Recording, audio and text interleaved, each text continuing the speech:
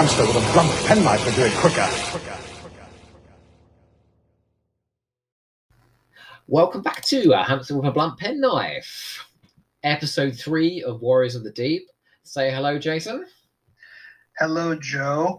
And one of the last things you said as we exited part 2 is that my defense of the story was starting to weaken. I am going to come back on that, and I'm going to say this. We spent almost all of the part 2 material talking about the effects. The Merca, the wobbly mattress, Peter Davison's questionable joke, a surprising abundance of references to the male phallus. However, what a surprise. What we haven't discussed is the plot and the script. In terms of the plot, this is a Cold War thriller. You have 2 blocks, the East and the West, who are poised to engage in a civilization-ending war with neutron bombs. And you have these humans clinging to the sea base, the sea floor, with the weapons in their hand that will destroy mankind as we know it. And the only way to operate these weapons is with the direct interface with the human brain. And the person they get as a sync operator has a conscience and literally can't fire the missile. That is basically the plot of War Games, the Matthew Broderick movie. It is the plot of Crimson Tide, which is the Denzel Washington, Gene Hackman nuclear action thriller from about 10 years later. That is an interesting setup. And then on top of that, you have the Silurians, who are taking advantage of the unstable political situation to finally get their revenge on mankind. And the reason they're attacking the base is because they want to get their hands on the neutron bombs.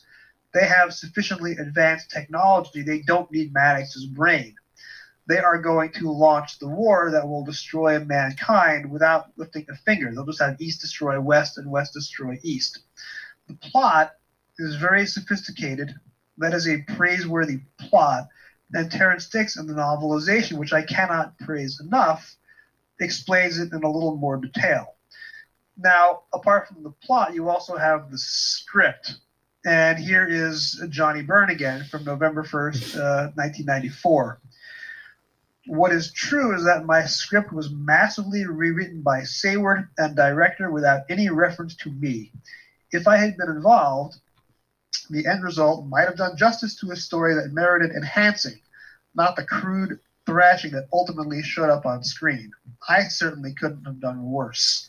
And of course, it's telling this is Jonny Byrne's last Doctor Who script. So this is a really good plot. The scripting is not great. Like you say, the dialogue is mostly flat and functional. That can be pinned largely on Eric Sayward. I am inclined to give Penn and Roberts a free pass there because he was doing pretty good work on the visuals. But is there any part of the plot of the story that you don't like, or is it just the visuals that you object to? There's no part of the plot I do not like throughout the entire story. And that's never been my issue. Go look at my review on DWRG. That's never been my issue. The plot's never been my issue. But this is a science fiction story, so the execution is important. I'm not going to talk about the execution as much, but it is important. And obviously the dialogue is how you reach your audience with the ideas. So if those two things are both lacking, then you can understand why maybe people aren't seeing like how good the plot is. I feel like this could be made now. This is such a good plot. This could be made now, and it would be like thrillingly done.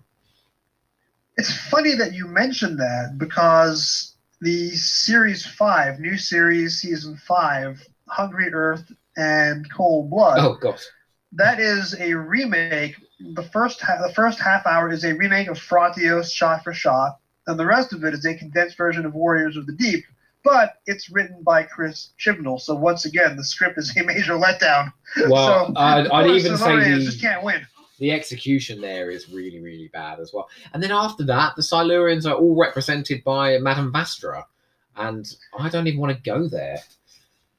Stephen Moffat's attempts at social commentary disguised as comedy are a bit puzzling to this reviewer.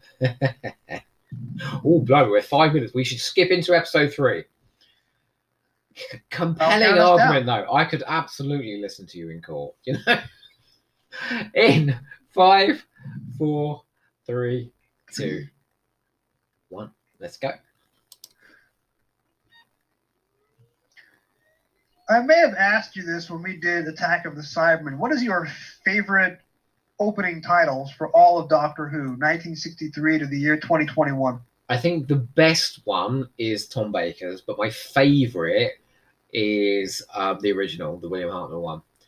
I love what they pulled off with and it's never been done before, and it's so weird and atmospheric and scary.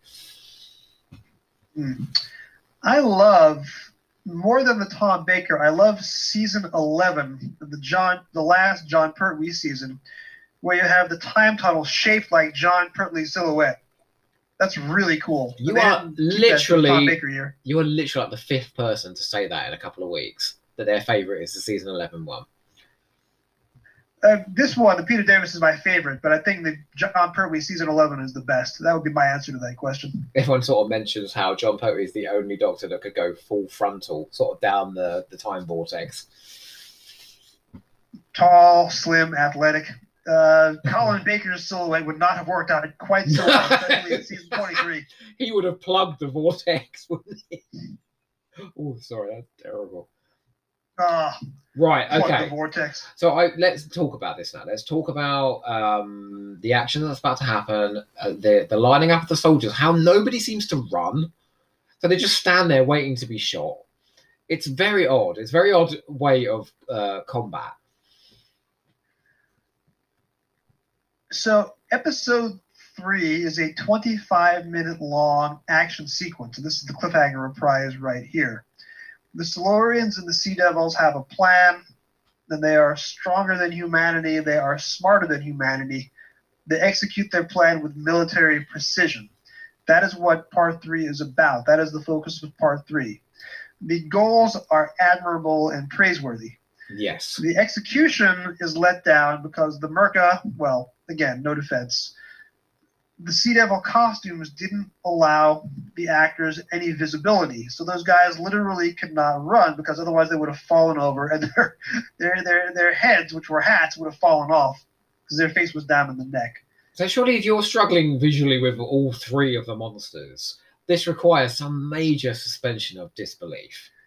But it's not the only Doctor Who story that you can say that about that requires suspension of disbelief. Just to say that Warriors of the Deep is going to be your scapegoat is to forgive a lot of sins from 25 other seasons. That is very true. Why should Warriors of the Deep take the blame that other tacky visual stories like Curse of Fenric so richly deserve? Oh, that's an interesting argument. Oh, I'm sorry. Sorry to go somewhere else a second, but Mark Strickson's, the control for the thing. Where is it? He's worth his weight in gold, isn't he? The last Gallifrey one that I was at in Los Angeles, February 2020, right before lockdown, Mark Strickson is one of the guests, and he ran a panel by himself. Wow. He is fascinating. He's had an amazing career because after acting, he went into producing wildlife documentaries. He discovered Steve Irwin, the crocodile hunter.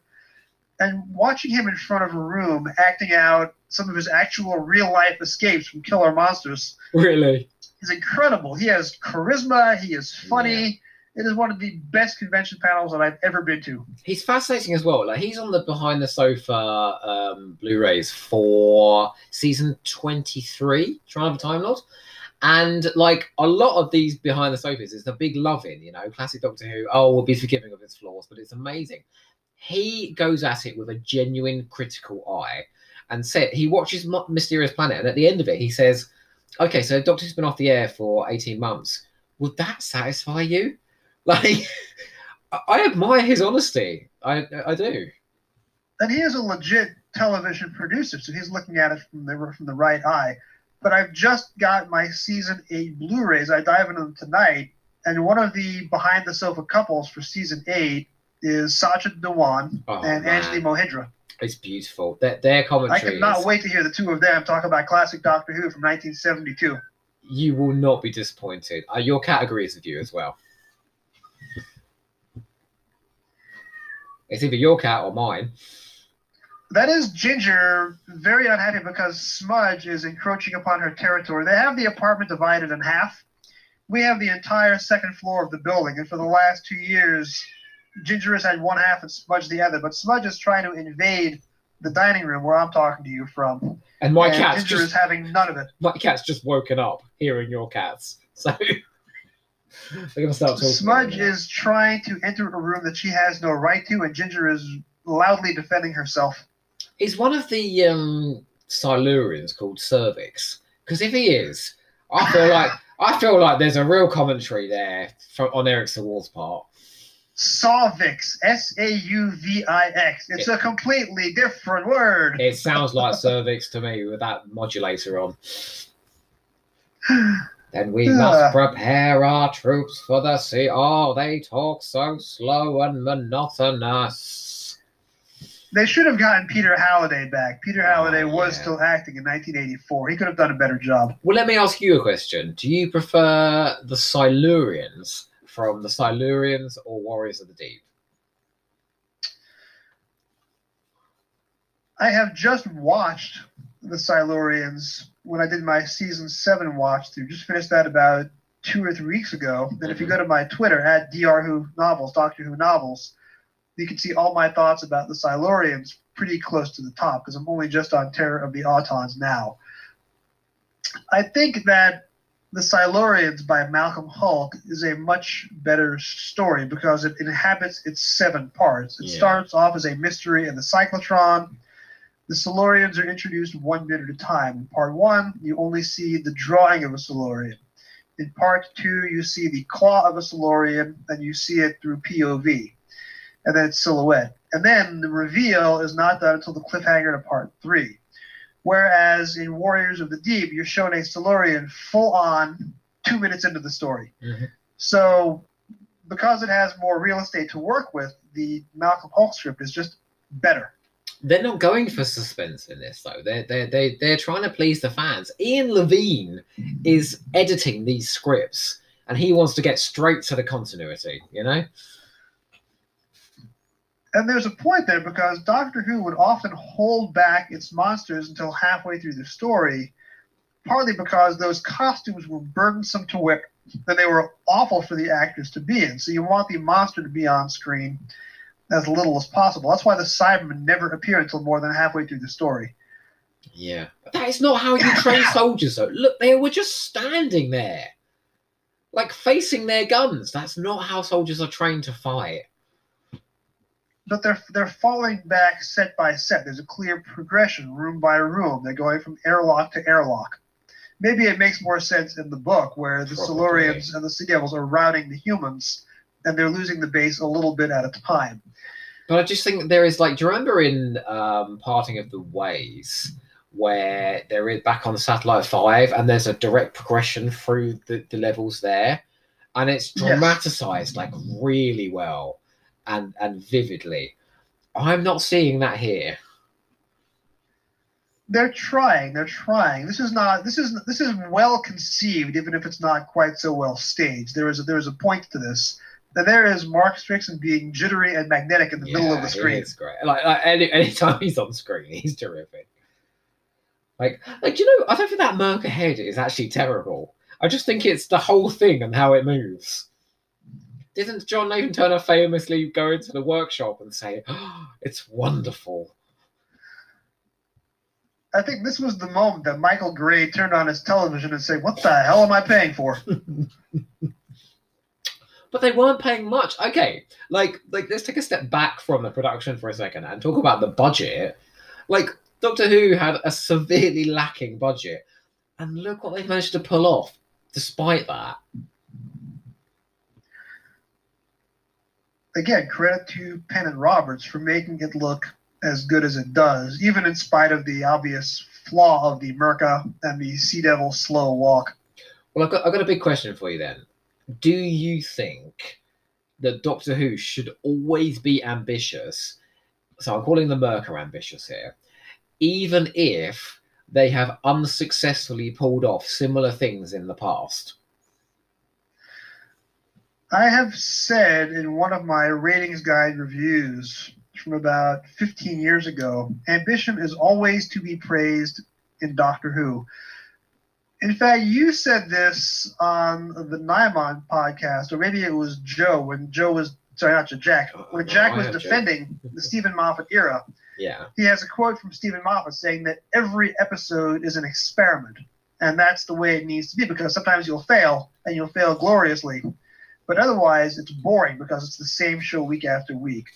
Doctor Who has always reached for the stars, and it always has a couple of incredibly bad misses, like the Web Planet, but you have to give it points for trying. Do you think that it's a failing of the Hinchcliffe years then? That Hinchcliffe started his productions with a, can we achieve this? Then we'll write it. Oh, there's my cat now. His first story is The Ark in Space, which has some incredibly cheesy visuals, but everyone loves The Ark in Space. Yes. Bubble wrap. I mean, his era had the giant rat and the Scaristan as well, so I'd say they were fairly ambitious at times.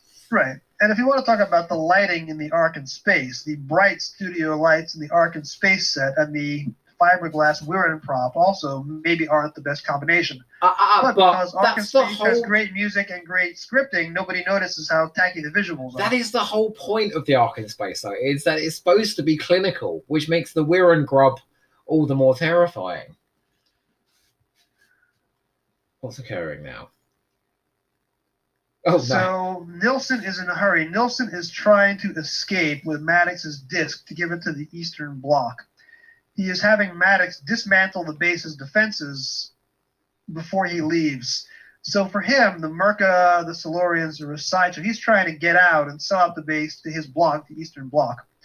So he's doing his own treacherous thing on the side while the Doctor is trying to defend the base with this UV converter. Why do you imagine they don't name the blocks? Does Doctor Who not want to be political at this point?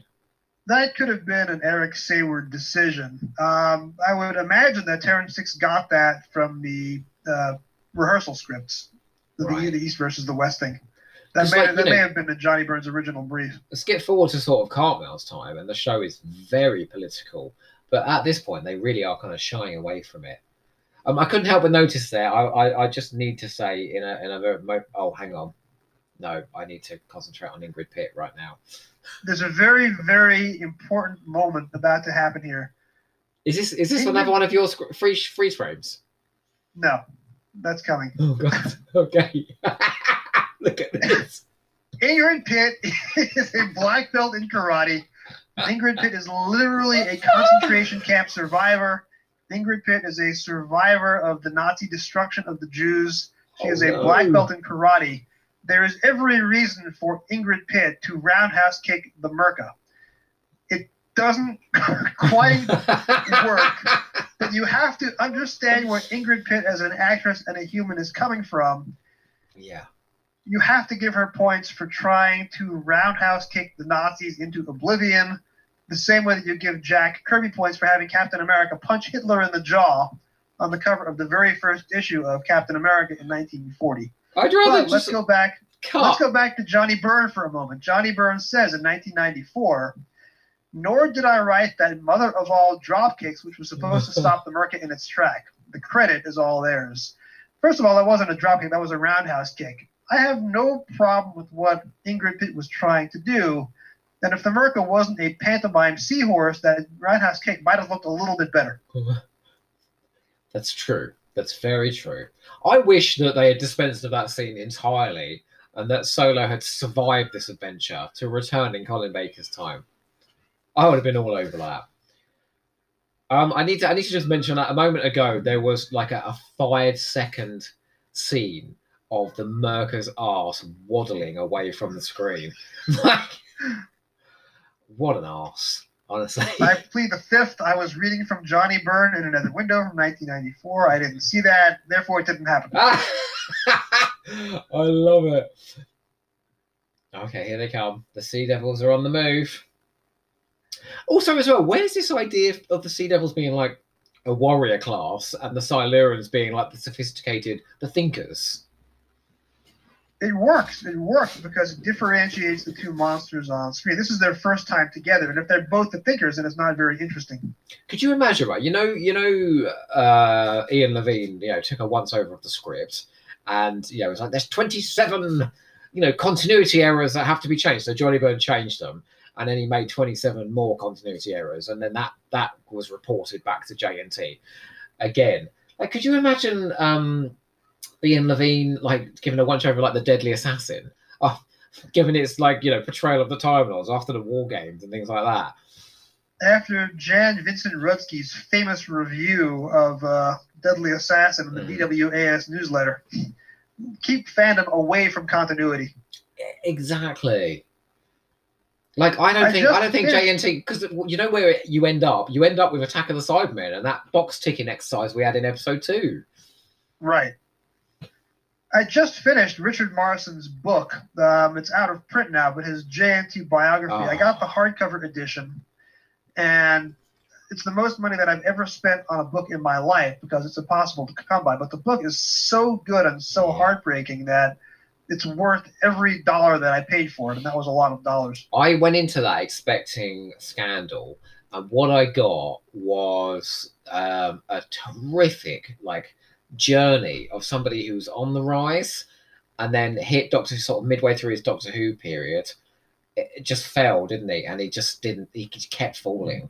It's so sad, that book. He was self-destructive. But you and I have discussed this on Twitter.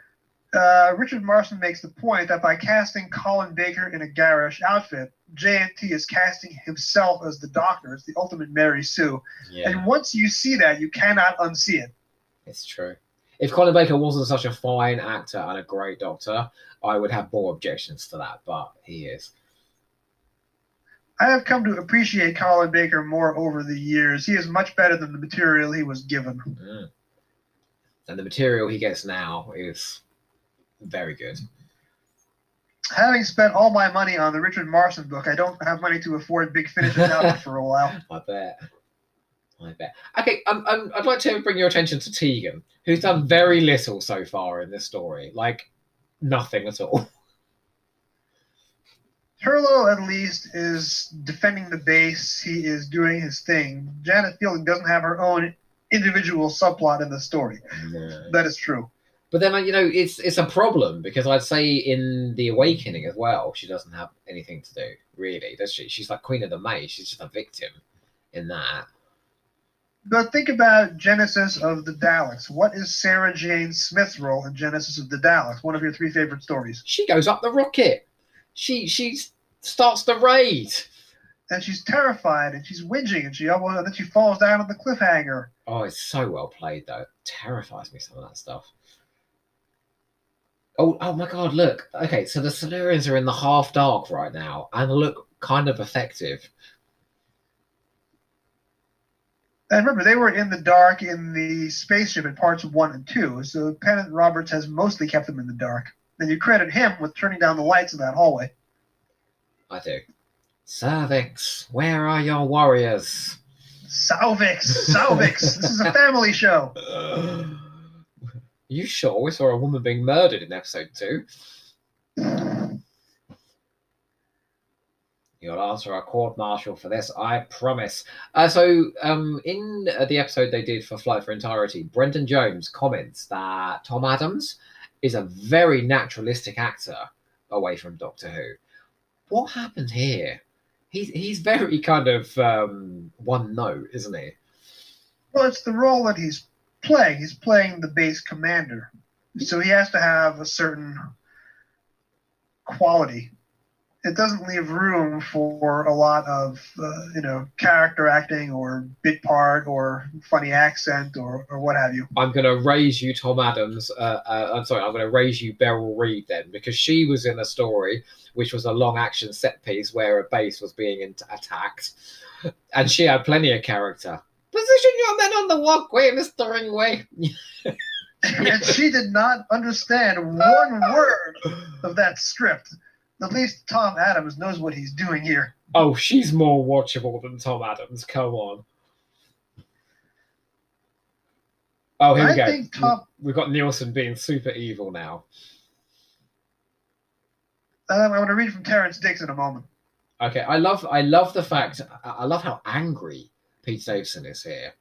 Like, I don't know why I bother you, pathetic humans. Oh, okay. Get ready to freeze frame. Get ready to pause. Oh, okay. This is the end of Maddox here. Okay, I'm ready to pause. Tell me when. Now, 1955 on my chronometer. Okay. So Nilsson kills Maddox with his back turned. Doesn't even look over his shoulder. He hears Maddox from behind him, holds up his remote control, kills Maddox. Again, that is good blocking. That does not happen by accident. That is Pennant Roberts looking for some interesting way to play the scene. And you can resume. I agree. That is a good moment of direction.